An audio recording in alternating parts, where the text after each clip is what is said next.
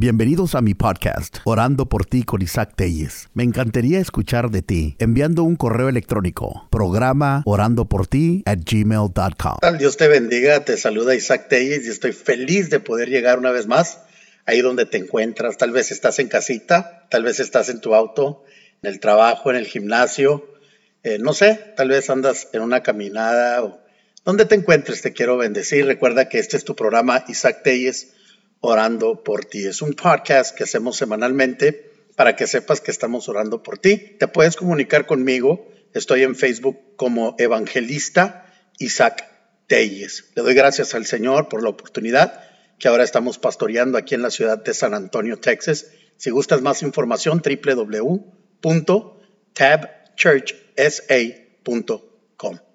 Hoy mi plática la estoy basando en Primera de Pedro, capítulo 5, verso 8. Y es una escritura muy poderosa porque tenemos que estar vigilantes. Tenemos un enemigo, un adversario que está tratando de destruirnos, y ese es su trabajo. Para eso está, para atormentarnos, para hacernos sufrir, para que estemos batallando, para que no tengamos éxito. Pero ¿sabes qué? En Cristo tú eres más que vencedor. En Cristo tenemos victoria. Así es que si estás pasando por dificultad, agárrate de la mano de Dios y las cosas van a cambiar a tu favor. Voy a ir a esta escritura y quiero que en este momento, si tienes tu Biblia, vayas conmigo a Primera de Pedro, capítulo 5, verso 8. Y dice de la siguiente manera: sed sobrios y velad, porque vuestro adversario el diablo, como león rugiente, anda alrededor buscando a quien devorar. Me gusta mucho que nos dice velad, o sea, estar en guardia, estar esperando. Si todos nosotros nos proponemos a vivir de esta forma y decir, ¿sabes qué? Hay alguien detrás de mí que me quiere destruir, que me quiere vencer, que me quiere ver fracasar, y estamos dispuestos a entender que si nos agarramos de la mano de Dios, nosotros vamos a salir siempre victoriosos. Entonces no tenemos por qué vivir una vida atemorizados. La palabra del Señor es clara. Tenemos un enemigo que anda como león rugiente buscando a quien devorar. Dice otra escritura en la Biblia, y creo que también se las he comentado en otros programas pasados, Juan 10:10. Dice la palabra del Señor: el ladrón no viene sino para hurtar, matar y destruir. ¿Quién es el ladrón? Nuestro enemigo, el diablo. Me gusta porque esta misma escritura más adelante dice, el ladrón no vino sino para hurtar, matar y destruir. Y luego dice, yo he venido para que tengan vida y para que la tengan en abundancia. No nada más para que tengas vida, pero que tengas una vida plena, una vida en abundancia.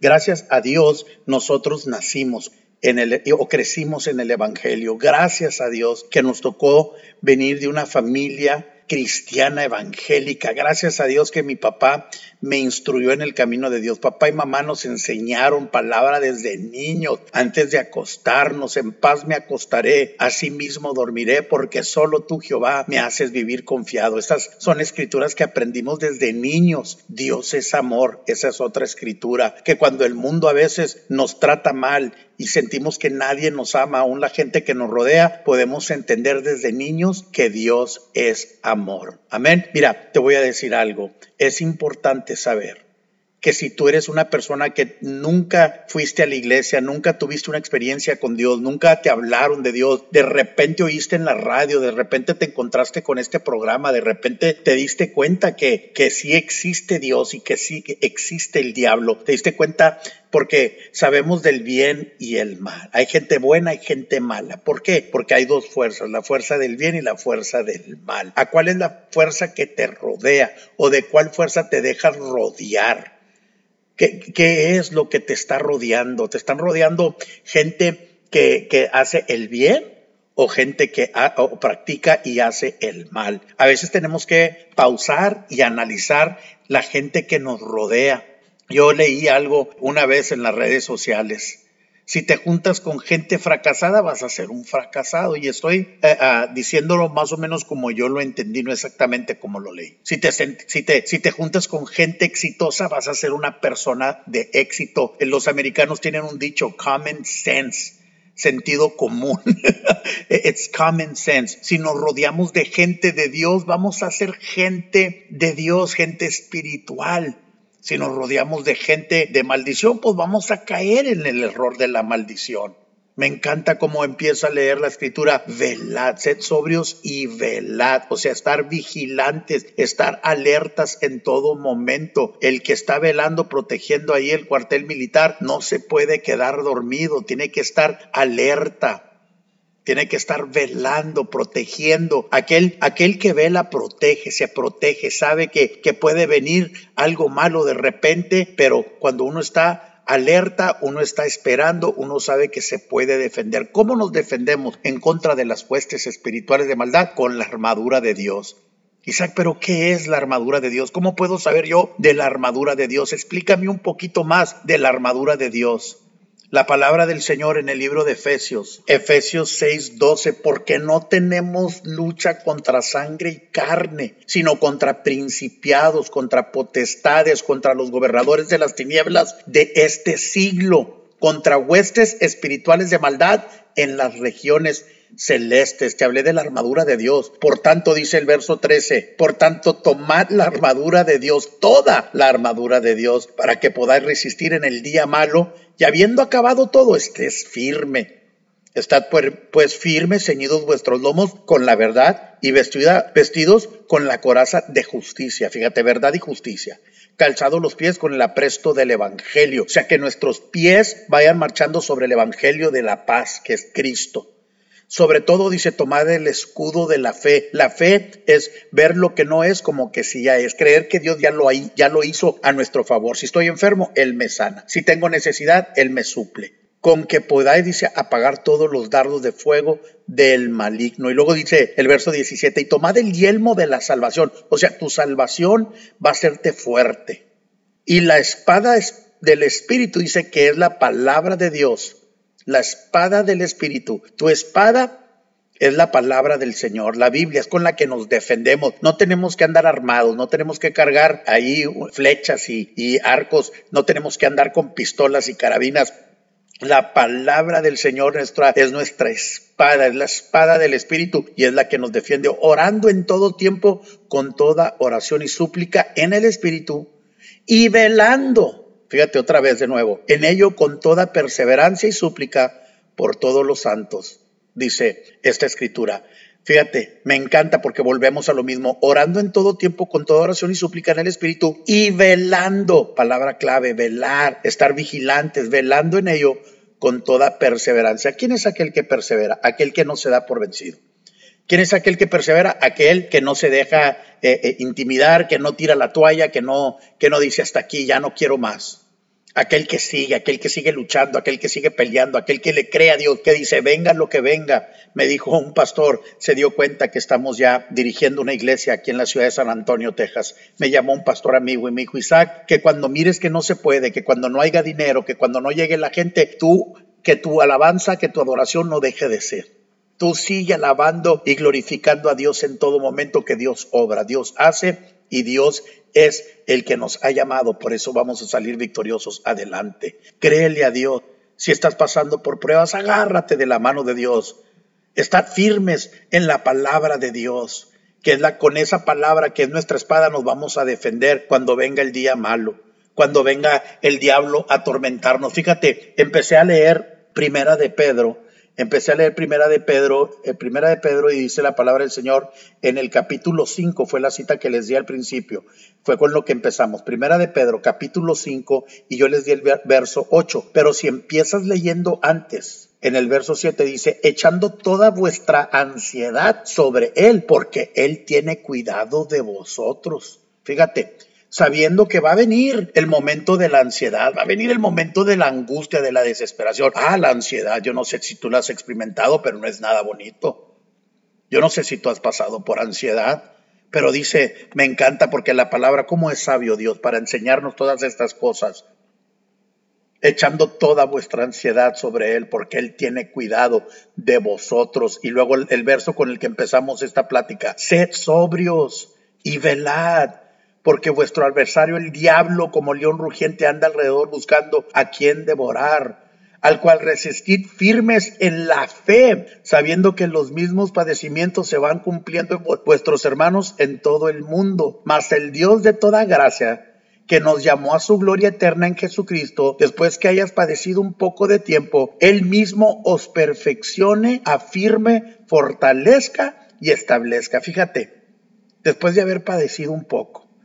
Tal vez ahorita estás padeciendo un poco y crees que ya es el fin del mundo, se te ha cerrado el mundo, ya se acabó. No, vas a padecer un poco, pero y luego Dios te va a levantar, porque Él es el que nos ha llamado, mas el Dios de toda gracia que nos llamó, Dios te llamó a su gloria eterna en Cristo Jesús. Después que hayas padecido un poco de tiempo, Él mismo te va a perfeccionar, te va a afirmar, te va a fortalecer y luego dice, te va a establecer. Estoy parafraseando, pero este verso es muy importante, el verso 10 para nosotros, porque Él es el que va a perfeccionar la obra en nosotros. A Él sea la gloria y el imperio por los siglos de los siglos. Amén. Te voy a decir algo. No dejes que el mal momento, no dejes que esa mala racha, no dejes que ese momento de dificultad, de angustia, donde no hay trabajo, donde no tengo dinero, donde todo me está saliendo mal, ¿por qué a mí?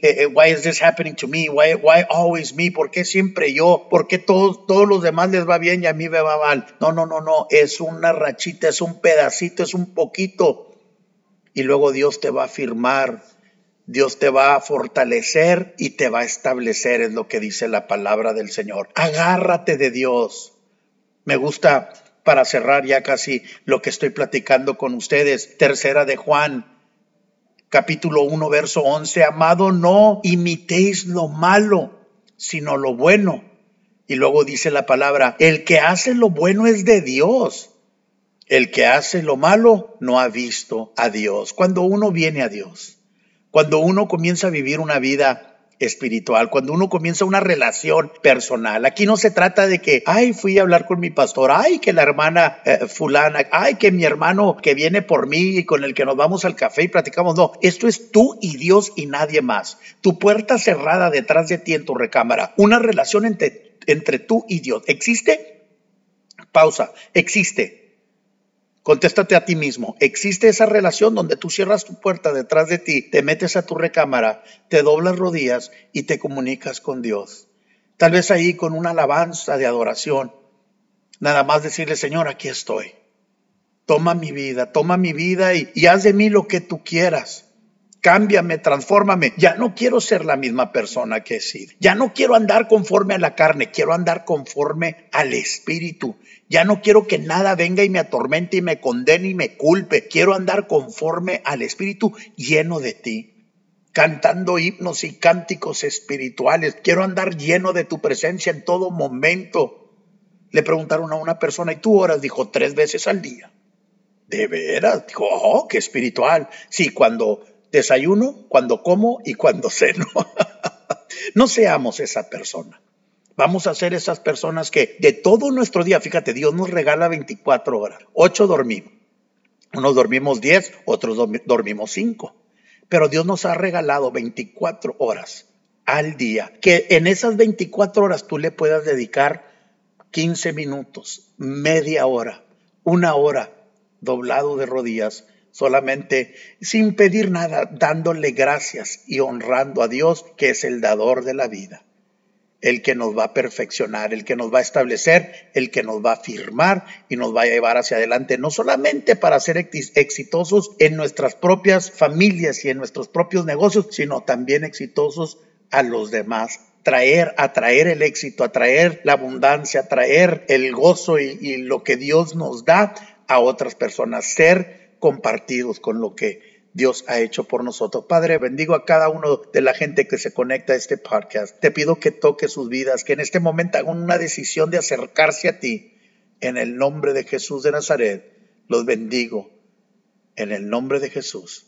Amén. Este fue tu programa Orando por ti. Me encantaría escuchar de ti enviando un correo electrónico. Programa orandoporti@gmail.com. Gracias por sintonizarnos. Hasta la próxima semana.